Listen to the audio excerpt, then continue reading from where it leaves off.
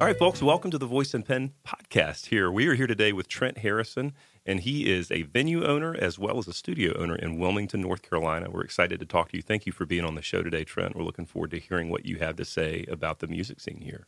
Thanks for having me. Yeah, it's our pleasure. It's our first year. We're really thrilled that you're here. And so I think let's start here. Give us a little background about how you got into music production, and how you got to Wilmington as well. Sure. Yeah, absolutely. So I guess my journey in music kind of started like late middle school, early high school.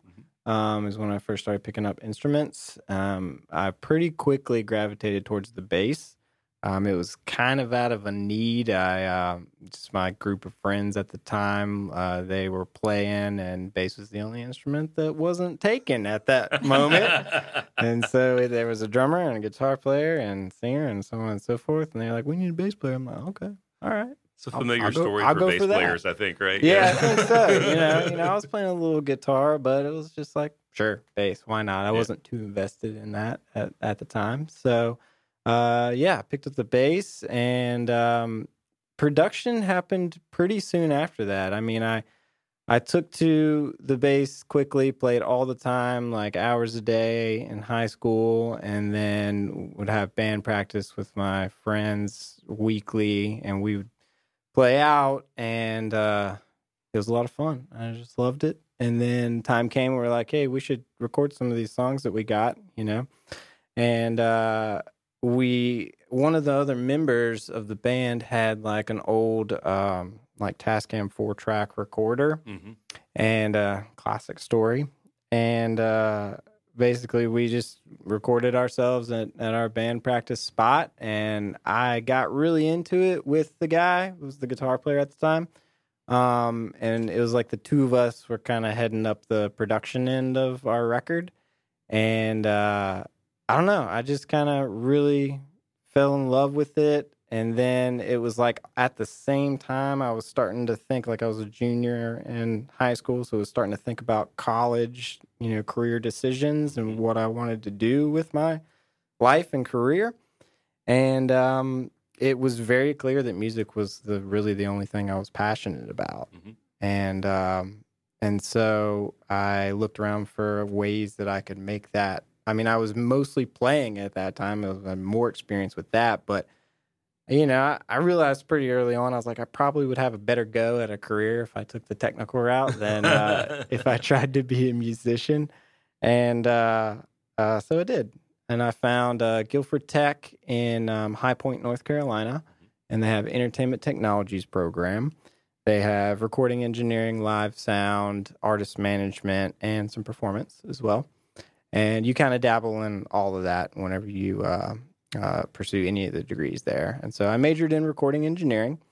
And let's see, once I started continued to dabble in recording throughout that whole, as I would learn more, I would practice on my own music and my band's music at the time. And then eventually got to friends' band's music and stuff like that. And had a little rehearsal space in High Point, and started using that as like the first Hourglass Studios kind of. It's kind of like having a truck when you're helping your friends move. Yeah. It's like, you've been doing this yourself. You figure it out. You got good muscles. You got a nice truck. And the next thing you know, your phone's ringing because everybody wants you to help them move their refrigerator. That's pretty much how it went. Okay. Pretty much how it went. We shared the rehearsal space with another band. And so as soon as I started to amass a little bit of recording equipment, they're like, hey, want to record us? I'm like, well, sure, let's do it. Nice. It'll be good fun and practice. And so, several years up there, finished that degree, and then knew at that point, recording was what I wanted to do. And during that time, part of the degree was that there was an internship that was part of it that you had to do, like your senior year or final semester or whatever. And it was very difficult to get an internship at another studio. There was several studios in the area, still are, of course, and I reached out to probably 4 or 5 different studios and didn't even get any response. No callback. No, Nothing. no Just callback, no email. into the ether. Nothing. Yeah. Yeah. Didn't physically, go over there. But, at the same time, it's like, this is really tough. And so I talked to my professors and they're like, yeah, we know. We deal with this pretty much every semester. All of our students have a hard time with this. So if you can find a internship in live sound at a venue or something like that, then that's fine. Mm-hmm. Even though you're a recording major, go work at a venue, do some live sound. We'll count that because we know that this is a difficult thing. And so that was a good thing, honestly, because it basically showed me very early on that, like, if I wanted to do this, I was probably going to have to start my own thing. Mm-hmm. And I kind of already was doing that, but, I was like, nah, I need to just go get a job at a studio and then work for however many years, and then maybe I'll do my own thing. And so at that point, I was like, well, if I'm going to start my own studio, then I probably need some more business sense. And if I'm going to start my own business, so I should learn how to do that. I should probably learn more about business because all I knew about was music at that point. And so that's what got me to Wilmington. I applied to UNCW's business school, and they have a entrepreneurship degree in business development. I was like, well, that's perfect. That's exactly what I need. And so moved down here, went to UNCW, finished that degree, and then put the two together and started Hourglass Studios. So when did Hourglass officially open? Here in Wilmington, I guess. Here in Wilmington is pretty much 2010 was the official opening date-ish year. And you're on your third location now? My third and final location. When you build it, you generally don't want to move. You stay there. That's right. The forever home. Where did you come up with the name? Okay. So during the time when I was still in High Point, early on when I was kind of trying to do my thing, I needed, of course, to think of a name. I was back home at my mom's helping her clean out her attic one day, and I stumbled across this old vintage wooden hourglass, and it's at the studio now. At the studio, not at the club. No. Okay. There is one at the I club, but saw it's not that one. I noticed the one at the club last night on the ledge over by the mixing board, and I was like, man, that looks really cool. That looks like the ultimate way to tell your singer-songwriter open mic. You have 3 minutes. Done. That's right. It's as objective as it can be. Yeah. It was beautiful. Watch the sand. Yep. So I found that, and it just kind of came to me like that. It was my grandfather's, and he was an entrepreneur and started his own business, and he had passed pretty recently before that, and so I was kind of really connected to that and decided to name it after that.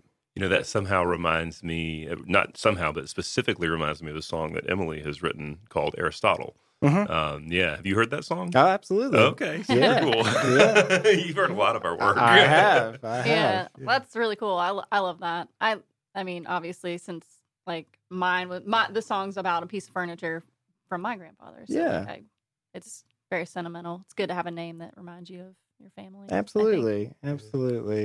So that's pretty much where it came from. And I still have it. It's at the studio. I love it. Mm-hmm. Yeah.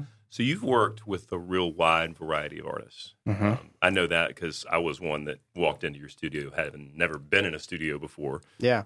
In the original location, the first one, up in near, what's the name of that neighborhood up there? North Chase. Yeah, near North Chase and right. recorded there. And then you've also done work with Weird Al Yankovic and with Lucas Nelson, Promise of the Real. I don't know that you recorded them, but they rehearsed in your space. Correct, but, so you get this vast exposure to musicians with different skill sets and with different levels of experience. So what's that like for you as a recording engineer? Yeah, I love it. I mean, it's great. I like working with young, fresh artists that are just kind of getting started, no matter what age they are. And then, of course, love working with seasoned players as well. I feel like it's nice working with the younger artists because I can really help them a lot and to further their song development. Can vouch for this. And that's a good feeling, and teach them a lot about production and how recording is different than playing live and rehearsing with their band or on their own, and the things that they need to do to prepare for that. And then working with the seasoned players is always great. I learn from them, as well. Sure. So it's good. I like both. So from your perspective, what does someone need to do to be prepared when they walk into your studio? What does that mean? Like if you're tuned, tuned. Tune your guitar. Tuning, number one, yes, be tuned. Maybe know your material, but like, what are some tricks and tips that you would give people at this point, like to help out? That's part of what we want to do through this podcast is bring ideas and education to folks in addition to general knowledge about the music industry and the music business here in Wilmington. Absolutely. Yeah. I mean, the number one thing, and it should come as no surprise, is practice. Practice. Like you want to be so well prepared, like you've basically beat your songs to death. Play it until you hate it. Play it until you hate it, just about. I mean, you want to not even have to think about anything about your song before you record it, really. And, of course, you want your guitar to be in tune, but we could work on that when you get there, Fresh strings on your guitar is good, but not too fresh. Like pre-stretched. I usually don't suggest changing it the night before and then walking in, and because they're going to get a little out of whack. Like have them on for like a couple days and play your normal amount, and it'll probably be good. Rest, if you're going to be singing, is very important. Maybe don't go out drinking the night before. Stuff like that. If you are, this is a weird one. If you are a smoker, don't quit smoking, thinking that, well, I probably shouldn't be smoking because I don't want to, my voice to be all. It's worse, actually. You just need to continue on with your regular routine. I need to book a lot more time with you. You're enabling TK. Yeah. This works for me. I like that. I think practicing with a click track is important for me. I'm not like playing with the click is really hard for me. So like, I know when I've recorded with you, just having to turn that click off and try it with it and then try it multiple times without it and then having to play without hearing like the lyrics too is challenging for me. So I think playing with a click or at least attempting that is a good I think that's technique. The most important thing, honestly. I mean, it's a lot about timing. Unless we're doing a live session where we're not using the click, then you're going to need to be with it. With all of your songs, you need to have all your BPMs figured out ahead of time, beats per minute, the tempo, and, of course, all your keys and all that stuff, too. But, that's the first recording session I did with no click track, and so it creates, like, learning to do that is so important because it creates a whole other set of issues if you don't learn to do that, So if you're recording everything at once because you're challenged with the click track like I was, then you have all the bleed between your vocal mic and your guitar mics, and it's, plus, the sitting there with two mics on the guitar and the vocal mic all at the same time, it's like a little awkward. You get sore. You gotta stay steady to keep it consisment. Yes, don't move. Freeze. Right. Oh, man. Yeah. So you've been, from my perspective, super instrumental in the development or furthering of the songwriter scene in Wilmington. Kind of going back to the Goat and Compass open mic, where you were for a long time giving away 32 hours of recording time a year. You did that for several years. So what do you see happening currently, and how has the music scene changed in Wilmington since you got here? Man. That's a big question. How much time do we have, TK? 37 seconds. Yeah. Talk fast. All right. So, I mean, I moved here in 2009, and I feel like the music scene has changed a lot since that amount of time. I mean, 12, 13 years or whatever it is. And 14 years. God. What year is it? 2023. Now. Here we are. It's a good thing you're good at recording and not building the NASA spacecraft. Oh, yeah. With that, we'd all be in trouble. Yeah. probably would have thought more about that if that was the case. After the break.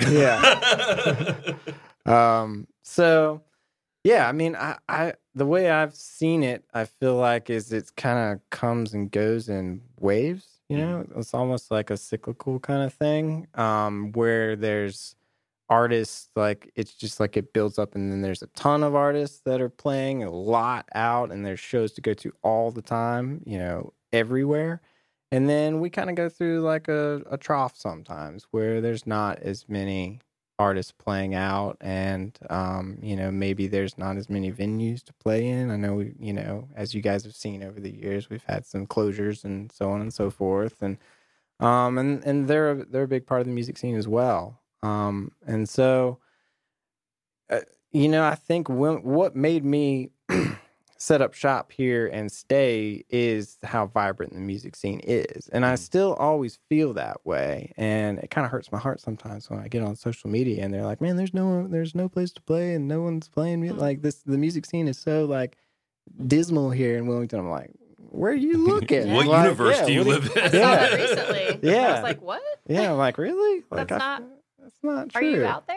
Right. Like, are you out there, like, checking it out? And where did you move here from? Yeah, right. Did you come from you came from Nashville. Yeah. Oh, okay. Yeah, it's a little smaller. We're on our way. Yeah. Working on it. Yeah. And stop going to clubs where you have to pay so much money just to park your car. Mm-hmm. That's another one, right? Because all those clubs in the downtown area that do the and you're paying, I think we're at $3.50 an hour now on weekends. Did go up recently, yeah.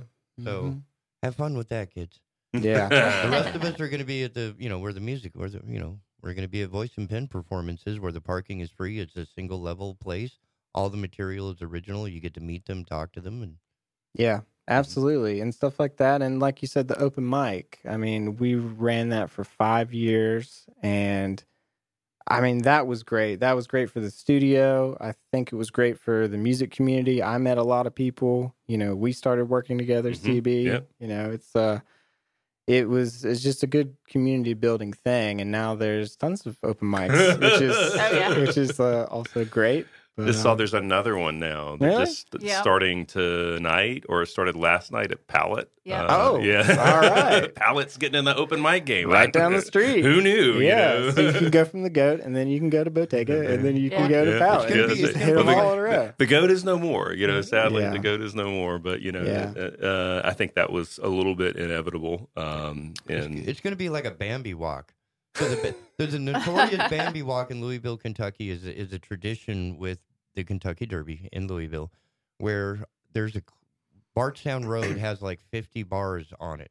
And the Bambi walk is you start at one end of Bardstown Road and you drink at each bar walking all the way down.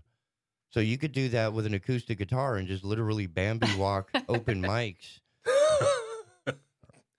You could. pretty close to that. Right? Yeah. So, we're going to have to work it out. And if we get together with the guys with the bicycle cab, right, where they're playing music, then you could do like little trolley tours with your acoustic and do open mics along the way. Yeah, that's a good. You get a trailer. You know, you get, like during COVID, there. Like I remember seeing some Wilmington musicians like Stuart Curran and a couple other guys that were in trailers behind vehicles in Carolina Beach doing like a mobile concert. Okay. Yeah, so you know we could rickshaw it around, get a little rickshaw with a trailer and have like an acoustic guitar player and singer or duo in the back. You know, if you get the gearing properly set, you know, so you know it would be easy for the rickshaw driver, right? But if you don't have the right gearing, depending on if I'm in the trailer, not good for the bicycle rider. Right. I feel like that was a brief discussion to do with Voice in the Pen here, like pop up, you know, and then say like, we do this at Live at Ted's the first Wednesday of every month, and like you see us here, but you wouldn't have known about us unless you saw us like downtown on our truck or on the trailer. Yes. Yeah, and the bicycle thing, by the way, everybody on the bicycle is pedaling. It's not just one person. Oh, right. Right. Oh, I want the one person rickshaw with the trailer. That's we get different visions. We have to work this out. It's gonna be a really fit guy, really fit human being. Yeah. You're gonna have Lou Ferrigno on leg day. Yeah, right. That's the plan. That's the plan. So I'm curious because when I first moved here, it was in 2012, and Live at Ted's was Ted's Fun on the River. Yeah. And so I knew about Hourglass Studios before you guys took that over. So how did that kind of like, how did you decide that you wanted to take over that venue and keep it going? Yeah, good question. Okay. So Ted's Fun on the River was ran by the Jewell family, Kelly and Julia. And big music family in Wilmington. Like if you're listening for the first time and don't know much about Wilmington music history, check out the Jewell family. There's a poster from one of Roy Orbison's shows in Live at Ted's where Kelly Jewell sang, I think opened maybe for Roy Orbison back in the day. I Something hate like to that. spoil it. Oh, It's no, not real. it's not real. We'll edit this out later. If you did the math on that, I think he'd have been 5 years old. I don't know Kelly that well, or Roy for that matter. The age of Roy would give it away right there. But anyway, it is cool. But yes, they are. They are. I mean, the Jewell brothers, No Dollar Shoes, and then Port City Trio is the group that Kelly and Julia play with. Okay. And so we artists that I was working with in the studio actually turned me on to Ted's initially. It was Stray Local actually was playing their first show there. And that probably was around 2013 or something like that. And so they told me about this place. They're like, "You ever heard of Ted's on the River?" I'm like, no.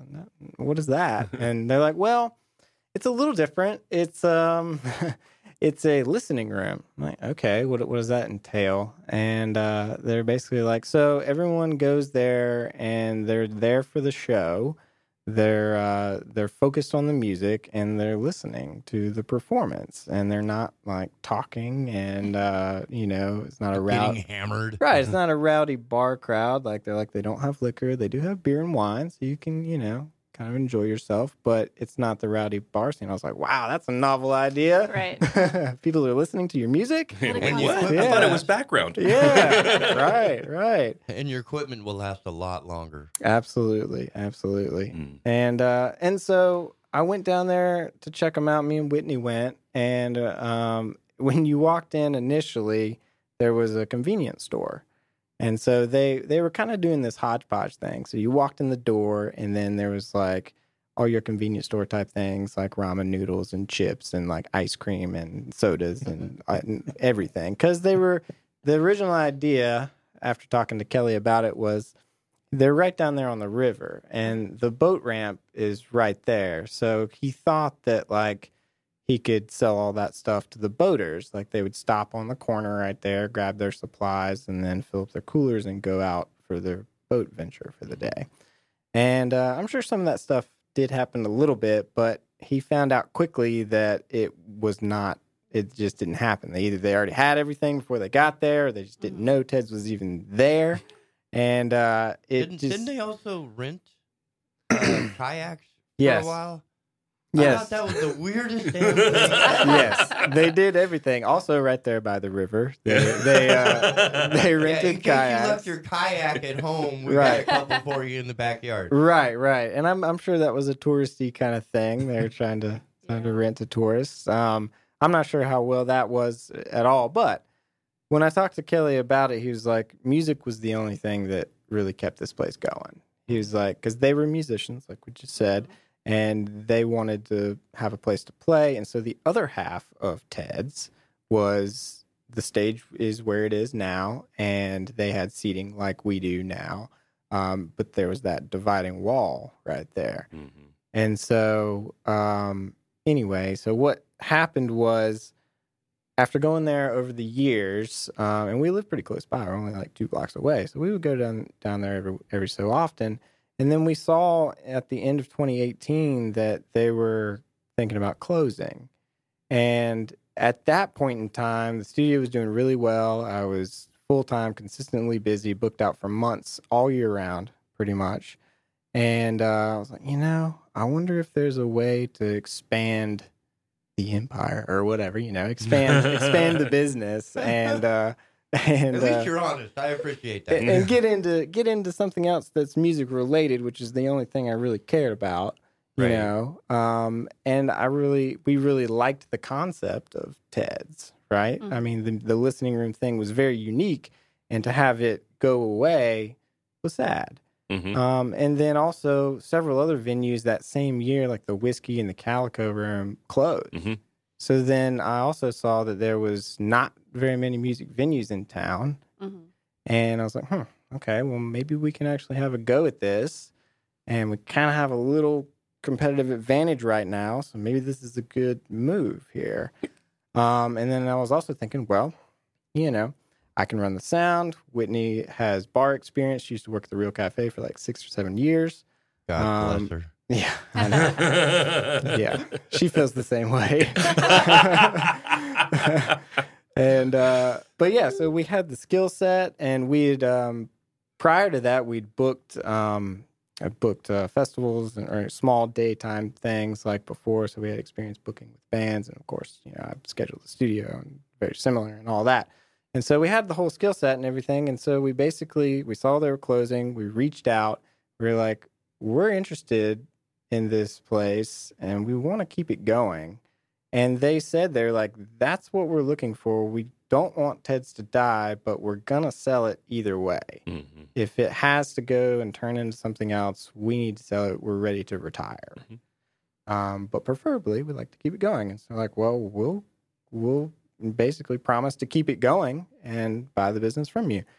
And so they agreed, and we worked it out. And then we did a little remodeling and took out that wall and opened it up and made more room for seating. And that's how Live at Ted's was. And gave it quite a tech born. upgrade, too. Certainly. Yeah. Major tech upgrade. Pretty important. Well, it makes me think about the music scene here because, with your work at the studio and also with your work at Live at Ted's, you have this exposure not just to local songwriters and musicians, but also regional and even national acts that come through and play there. Yeah. So, with that experience in mind, what are you seeing and hearing from people outside of Wilmington about the music scene here in Wilmington? So when you have touring acts or someone coming through that plays Ted's, what's their general response to what they see and hear and learn about Wilmington? Yeah, that's a good question. I mean, we do a good mixture, like you said, and I would say the people that come through that either haven't been to Wilmington in a long time or maybe never been to Wilmington before, they love it. I mean, I don't know how much outside of Ted's they ventured out while they were in town, but they're like, man, this is fantastic. Like, we love that you guys got this going on. It's a place for us it's a listening room. We try to play those as often as we can, whenever we can find one, and, must have a really good music scene around here. And then I usually start talking to them, and I try to tell them about other places to play in Wilmington, and, if they ever want to come back, you should check this place out, and so on and so forth. Yeah, cool. That's super cool. Yeah. Have you been able to record anybody that's come through that you met as a result of Live at Ted specifically, that was like somebody that came through and then that's crossed over into doing some recording work with you at Hourglass? Yeah, so not yet, but I have 2 projects that are kind of in the works right now, kind of in the pipeline, so to speak, that we met solely through Ted's. It's a Will Overman band from Charlottesville, Virginia. They've played at Ted's several times now, and I've been telling them about the studio, and they're looking to do some recording, and they thought it'd be nice to get out of Charlottesville to do it, and they love playing at Ted's. So they're like, hey, maybe we can make this a thing and do both. And then the same thing goes from a duo, Mark and Rayanne from Massachusetts, that are kind of looking to do the same thing. They're like, we record like 30, 45 minutes away from where we live most of the time, but they're like, we really kind of want to get out somewhere else and just totally focus on that, clear our heads, not be distracted by our normal day-to-day lives, and go somewhere else. And so got those 2 kind of in the works. Yeah, that's awesome. That's awesome. So I don't know if you are familiar with this, and I probably at some point should use my Google Box phone thing and like look this up, but I've heard that there was an article written in Rolling Stone about Wilmington, and it was a long time ago. It was before Ice House closed. Oh, okay. Yeah. So it was like maybe early to mid-'90s, and there was, as rumor goes, or at least as I remember the rumor, there was a reference that Wilmington might become like the next East Coast Seattle, sort of. Cool. Not necessarily the genre, not the grunge, genre, but just in terms of like a music city hotbed of music. And then the Ice House closed, and then like that's the other part of the rumor is that once that happened, that was one of those big ebbs in the scene here, where it's like people weren't playing, they weren't performing as much. COVID similar, but it wasn't the actual loss of a building. Right? Have you heard of that? Have you heard that story before, or aware of it, or anything? I've not. I think we've talked about that maybe once before in the past, but I had not heard that outside. But I love that. Yeah. I think that, I'm very passionate about Wilmington's music scene, and I hope that one day it could be recognized, outside of people that know, I think it's coming. I mean, to speak like directly and specifically to that, this goes to your involvement in the scene here in current day. When the Goat and Compass open mic started in its original format, it was one of 3 open mics in Wilmington. One was at Grinders Cafe, kind of the college open mic. Yep. One was the one that I ran at a variety of different places up in Ogden. So Locals Tavern, and then Tavern 14, and blah, blah, blah. Yeah. And then the Goat and Compass open mic. And it was like the same crowd of musicians really going around from place to place. There's 4 to 8 of us, like Jim Ashley, Dave Wallen, me, Dennis Brenson, Eric Miller. And I was going there, and I would show up to that open mic, and they'd be like, we gig, you don't gig. There's nobody here, just play, And then started hearing the ads on the radio and the partnership with Hourglass. And I specifically remember a night, it was the first night I walked in, that it was busy, packed. Yeah. And so through the front door of the Goat and Compass, in walks Rebecca Todd, followed by Wes Sayer and Monica Jane Holscher, followed by JB Boxer, who, if you don't know him, you should. I mean, I think you know JB. He's an amazing songwriter from Raleigh. Followed by Striking Copper. Oh yeah, yeah. And it was like, what just happened? Heavy hitting night. Hitting night. I mean, and it was. Where did you park all the limos? Yeah, they weren't driving limos then. Right. I mean, it was like an up close and personal show, standing right on the rail when you walk in and listening to these musicians. And Rebecca Todd, of course, is in the midst of blowing up right now. Like she's in the middle of having her career. I remember seeing her at off. Hourglass too, and being like, "Who's that?" Yeah. Okay. Wow, she can. Holy smokes, she can sing. Yeah, absolutely. Yeah, so I mean, thank you for the foresight that you've had to, have that real positive contribution to the music scene here. Like, I think that there are a lot of us that wouldn't be where we are today doing what we're doing on whatever level that is without your insight and influence and input. So we're grateful for you coming here and picking Wilmington. Wow. I don't know how you picked Wilmington, but I'm glad you did. I appreciate that. I mean, I'd be remiss as far as the open mic goes without, talk about Eric, because I feel like it was like, that was his thing, basically. I mean, we were partners and collaborated and developed it, but Eric was the face, he was the host, and I mean, he made everyone feel very comfortable at that open mic. And so cheers to him for that. Yeah, for sure. For sure. I was looking through some photos on my computer the other day, like through my iPhoto thing, and I found 2 or 3 videos, and it's the first open mic I ever played, and he sat in with me. And there are videos of me and Eric Miller on stage. It's the only time he and I played music together in a public setting. Oh, wow. Ever. And really the only time we played music together. He doesn't jam out too much with anybody really, but Alex. Right, absolutely. But he's definitely somebody that we want to have on the show for sure. Yeah. That would be super cool to get him in here and hear his perspective as well. Absolutely. You got any like wildly interesting or important or touching, whatever, other adjectives, stories from the recording studio? Any super impactful things that have happened with you and artists working in the studio together? Wow. Okay. That just came to me on the spot. Sorry, it didn't make it into the pre-written list. It's very unscripted. We can edit some of this out later. I'll have to dig deep a little bit. Man, it's hard to think of something very specific with a specific artist, but it's a really cool job. I mean, I get to work with artists on a very personal and connective level, and they're sharing their, deepest feelings and thoughts, and I'm a front row seat on that. And so I've definitely had many, conversations that have kind of ended in moments about songs that they've written, and how like it's just amazing that they're able to convey those emotions that way. Yeah. And that I think that, if anyone were to hear that, they would hear their feelings, basically. And so it's cool in that regard. And, I love that whenever someone brings a song that like what is a true story about themselves that really connects deeply. And so I get a lot of moments that way, which is nice. That's really cool. Yeah. Yeah, and to speaking to like you being able to like people are able to open up to you, then it says that like they're comfortable, in that setting too. I think. Yeah. Like you make people, I think, very comfortable, like where they are and.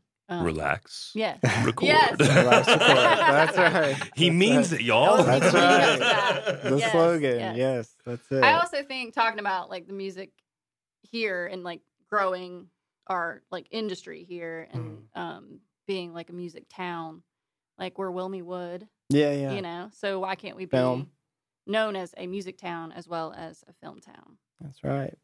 I think so. I think it's coming. I think it's becoming really just a creative community. Like there are a lot of artists that live here. There are a lot of musicians that live here. So when I say artists, I'll say specifically visual artists, people that paint, sculpt, do those sorts of that more classic sort of art.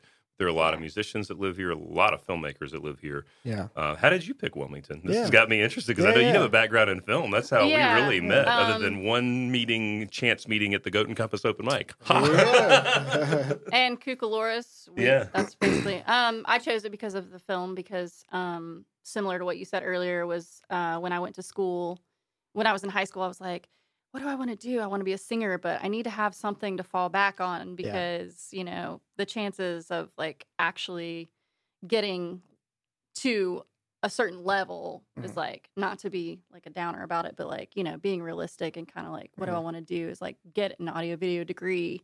And so that's what I did. And I chose Wilmington because I knew Dawson's Creek was filmed here. Green Gems was here. Yep. So I moved down to get into film, but then also hit up the Grinders open mic and started meeting as many musicians as I could. That's what brought me here. It's interesting though, thinking about the conversation TK and I had this morning with John Landau. He's a filmmaker here in Wilmington, and he's also a musician, and so he did the opening night music for Cucaloris this year. He's a real heavy 3-piece, Tripodicus, they call themselves. Okay.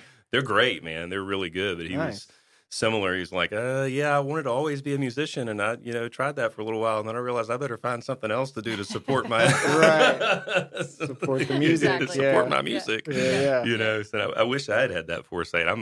Feel like in terms of formal training, I've got the least formal creative training of anybody in this room right now. Literally 100%. I can tell you how to build a boat. I have never used it, and my technology knowledge is all really outdated 25 years later. But I can tell you the theory behind it, anyways. Well, I can't build a boat. So. Did you keep any of those kayaks though? No, we did not. Dang it! Yeah. Man, the next idea was a floating barge of music with being towed by a kayak. It's Lou Ferrigno's Upper Body Day. Hey, you might be onto something, Maybe. I don't know. I think Wilmington Water Tours might have us on that one, though. That's true. That's true. Yeah, but all their material is copyright. It's not original. It's not. Who? Wilmington Water Tours? Oh, the performances, like the music. Well, certainly the music they play on the. Yeah. They do. They got do. They do. They do. Yeah, they do. Yeah. I thought that boat sailed. In motors, that's for sure. I've never played that, but I definitely was on there one time. I had a brief safety meeting with Eric and Alex, and then they were like, "Oh, you need to come with us and just sit here in the corner." Yeah. So I sat in the corner and I'm on a boat. Yeah. And there's music and everybody's staring at me. This is wild. They're staring at the musicians. Definitely. You're sitting next to them. Right. A different gig. Yeah, you're sitting there and you're like, okay, there's Things someone are moving around, right here, and I'm like, okay, it's just a little space. Yeah. Here. But sorry if it's loud. Has anybody ever stolen your shoes at a gig? I was playing a gig at Shell Island with Johnny, and I had put on nice shoes to play in because it was a dirty, muddy parking lot, and my other shoes were with the empty guitar case. And this lady just decided to help herself and put on my shoes and started dancing around while we were playing. Yeah. And in the middle of this, she's like, "Whose shoes are these?" Johnny's like, "Well, they're yours now." Wow.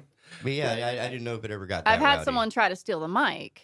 Not steal it, but like, is this karaoke? Can I sing? Oh, right. Can I sing on your microphone? Jump up there. Yeah. Let me play one. I'm really good. Yeah.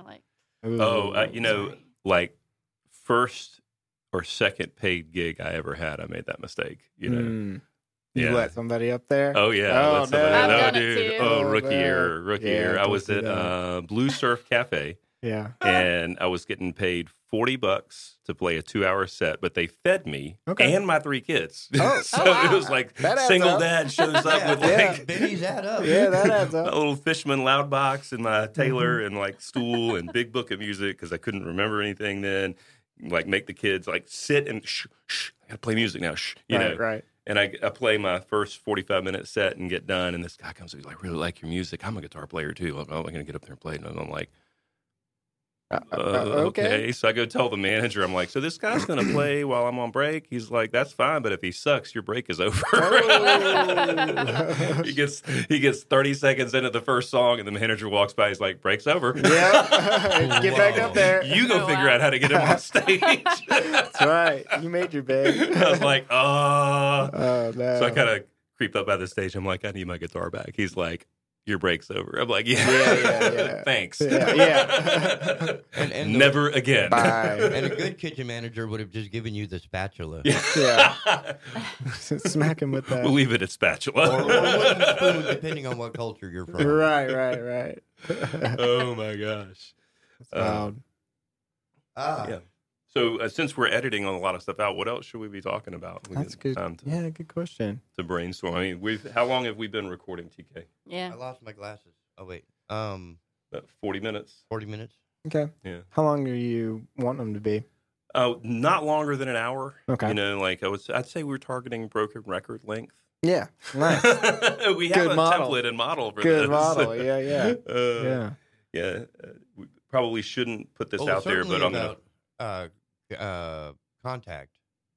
What? Like how to get a hold how do we get a hold of Trent? Yeah. Oh. Yeah. So Trent, how do we get in touch with you if like somebody wants to record or they want to try and get booked at TEDS or they want to buy tickets to come to TEDS? Like, tell us how to get up with you. Okay, yeah, start with the studio. So if you're interested in recording, go to hourglassstudios.com and I have a contact page and you can send me a form submission and then I will most likely respond with a form of my own and ask you a handful of questions, not too many.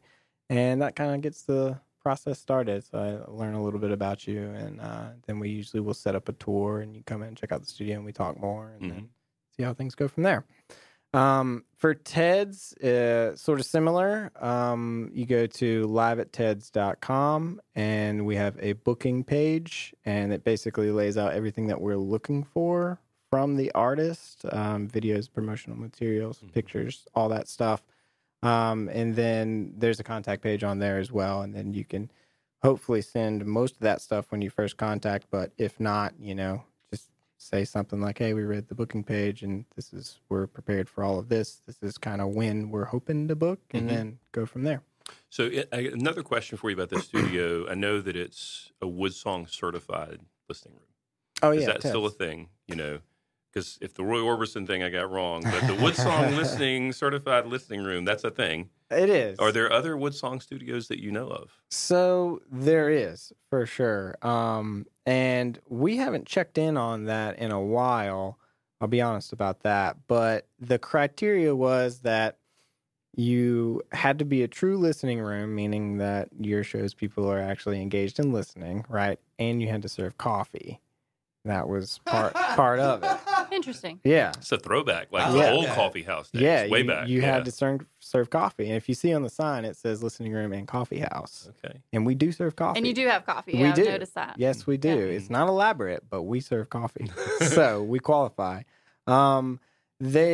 If you go to the woodsongs.org page, they have a list of all the other listening rooms or Woodsong certified venues on their page, and you can, Interesting. I'd always been curious about that. Yeah. I mean, that would be a great tour. Yeah. To set up, like if you're an artist, like I think that's my homework for today is to go research all the Woodsong certified listening rooms and figure out do a tour, do a Woodsong tour. Bluebird Cafe is the only other listening room I've ever been to, but the Mecca. Yeah. So I mean, really, kind of like what inspired me to do Voice in the Pen, and then of course, Ted's is a listening room, so it's really cool that we have one in Wilmington because there's. Well, now I need to look up and see how many there are. But right, for sure. There's a handful in North Carolina. Wake County has one, and then I think there's one up in the mountains. But they're rare. Yeah. So what's next for Trent Harrison? I mean, you're recording, you're producing live shows. Like you got your own album coming out? No, that's taken a back seat over the years, man. I don't play nearly as much as I used to. I've focused most of my time on helping other people with their music. But what's next? I mean, I just kind of am getting settled into my new studio location, the Forever Home. And just going to kind of ride that for a little while and really get comfortable there and just, work on some new projects. I've got several in the works, and yours is one of them. We got to finish that thing. That's right, we do. And yeah, just get settled in and really explore everything that I can do in the new studio space. It's amazing. Thank you.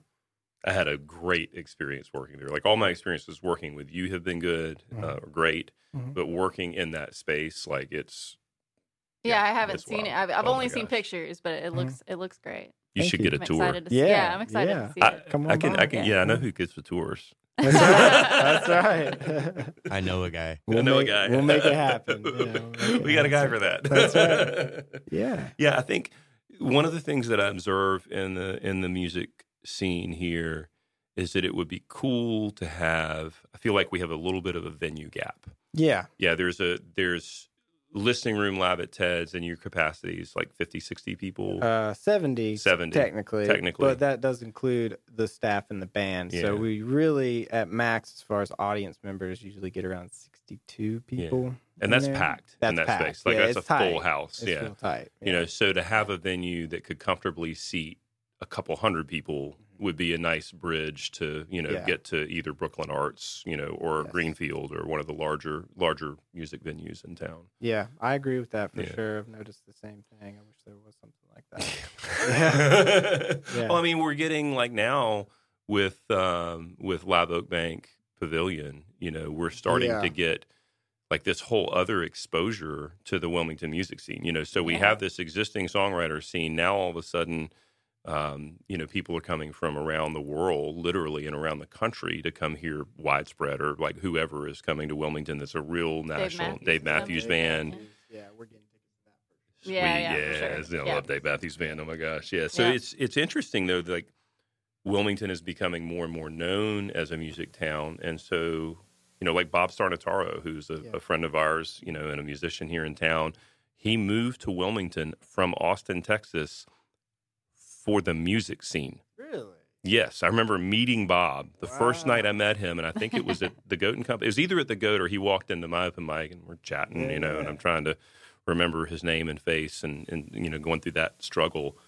And I'm like, well, where did you, how long have you been in Wilmington? He's like, I've been here for a couple months. Where'd you move from? Austin, Texas. Why'd you move to Wilmington? The music scene. What? Yeah, because we all know about Austin. Yeah, right? Yeah. But it Austin City Limits comes to mind when I was a kid, right? Yes. Some great songwriters from Austin. Hayes Carroll.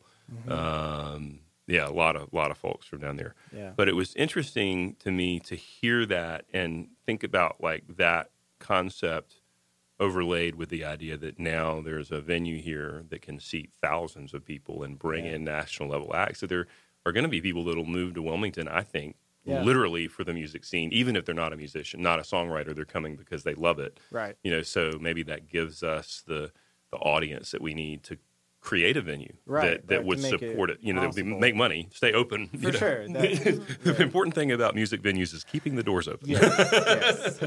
If you're gonna do it, you want to do it for a while. Yeah. You know what I mean? You don't want to like put hundreds of thousands of dollars into something and have it for close in 6 months. No. Yeah. No. COVID. Right. Yeah. Yeah. That was a wild ride. Thankfully, we survived.